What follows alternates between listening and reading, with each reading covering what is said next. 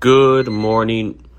Oh my goodness. Apologies for that noise. I'm just reheating a Little Caesars stuffed crust pepperoni pizza.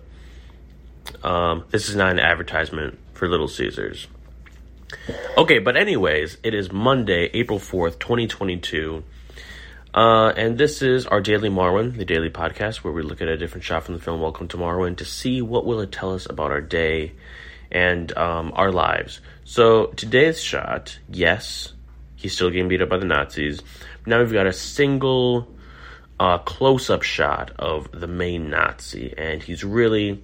So the camera's kind of low to the ground. We're looking up at him, seemingly from Hoagie's perspective. Not like a direct POV, but from a generally low angle. And this guy is like really coming full force towards us, and it looks like he's about to kick. But we don't really see the impact of the kick.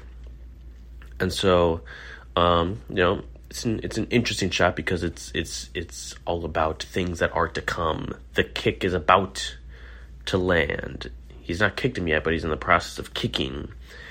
So I think what Zemeckis wants to tell us today is just be aware of what's coming at you. Look ahead to the horizon and see what is going to happen